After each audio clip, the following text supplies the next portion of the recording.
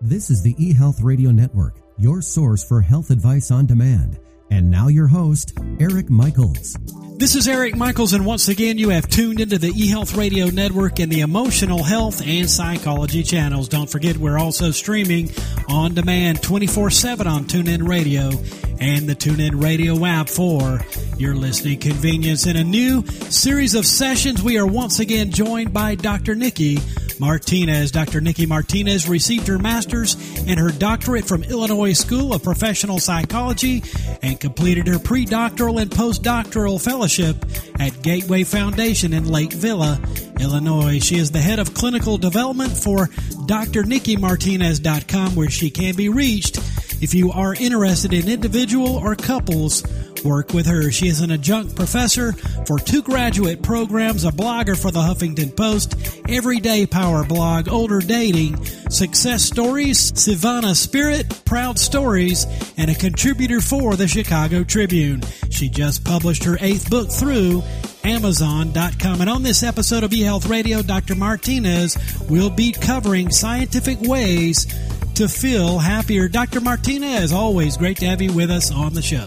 Me too. Thank you for having me back. Hey, you're more than welcome. So, for starters today, what made you want to talk about this topic of scientific ways to feel happier? Well, I'll tell you, I'm from Chicago, so I know more than anyone that at this time of year, the days start getting shorter, natural sunlight's not in such abundance, and we don't produce enough on our own. So we don't have enough vitamin C, enough serotonin, and all those natural things that help us feel happy and not feel depressed. So if on top of that, we are already sort of predisposed for increased depression, we need to take some measures to compensate for that and find ways to feel happier. It certainly makes sense. What drives your passion to want to help people find holistic ways to improve their mood?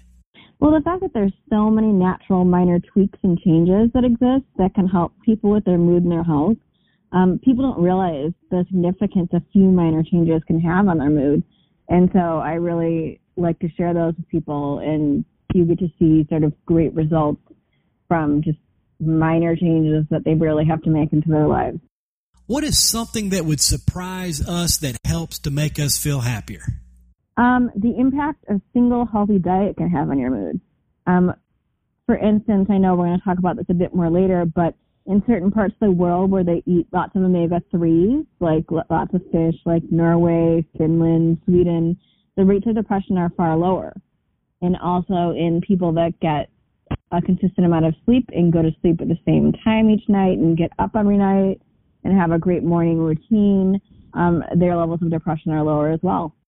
And that is certainly surprising to me. Today we are joined by Dr. Nikki Martinez, psychologist and licensed clinical professional counselor and head of clinical development at drnickymartinez.com here on eHealth Radio's emotional health and psychology channels, a part of the eHealth Radio Network. Dr. Martinez, are there regions of the world that show lower levels of depression and unhappiness, and why?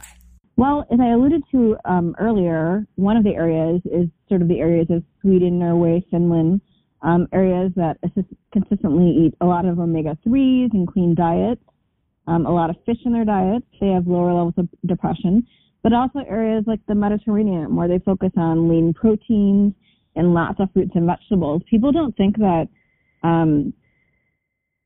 their diet is going to have such an impact on their mood, but it really does. It really helps us just function and run better and be in a better spirit all around. Are there certain areas of the country more impacted within the United States? If so, what can they do to help themselves? Definitely the Midwest. We are impacted greatly, obviously, because of weather, longer winters, less sunlight, things like that. So any of the areas that have long winters, that get less natural sunlight, and areas where, as an area, and there's been plenty of studies of areas and pockets that exist in research where diets are more carb-loaded and sugary.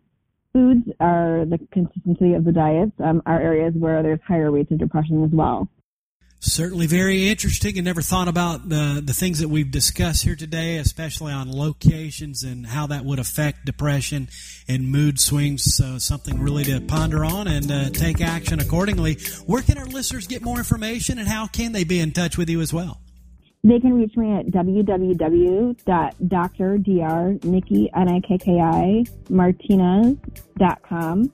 So www.drnikkimartinez.com, or at Twitter on @DrNikkiMartinez. A very interesting topic, and certainly looking forward to our next conversation. Thanks for joining us once again here on eHealth Radio. Have a great day. Thank you. You too.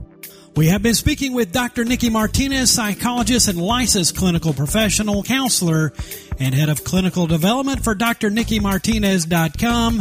And for more information, simply visit, once again, drnikkimartinez.com. And this has been Eric Michaels, and you've been listening to eHealth Radio in the Emotional Health and Psychology channels, a part of the eHealth Radio Network. And we do thank you for listening. And until next time, enjoy. Thanks for tuning in to the eHealth Radio Network. For more information or to subscribe to this podcast, visit eHealthRadioNetwork.com.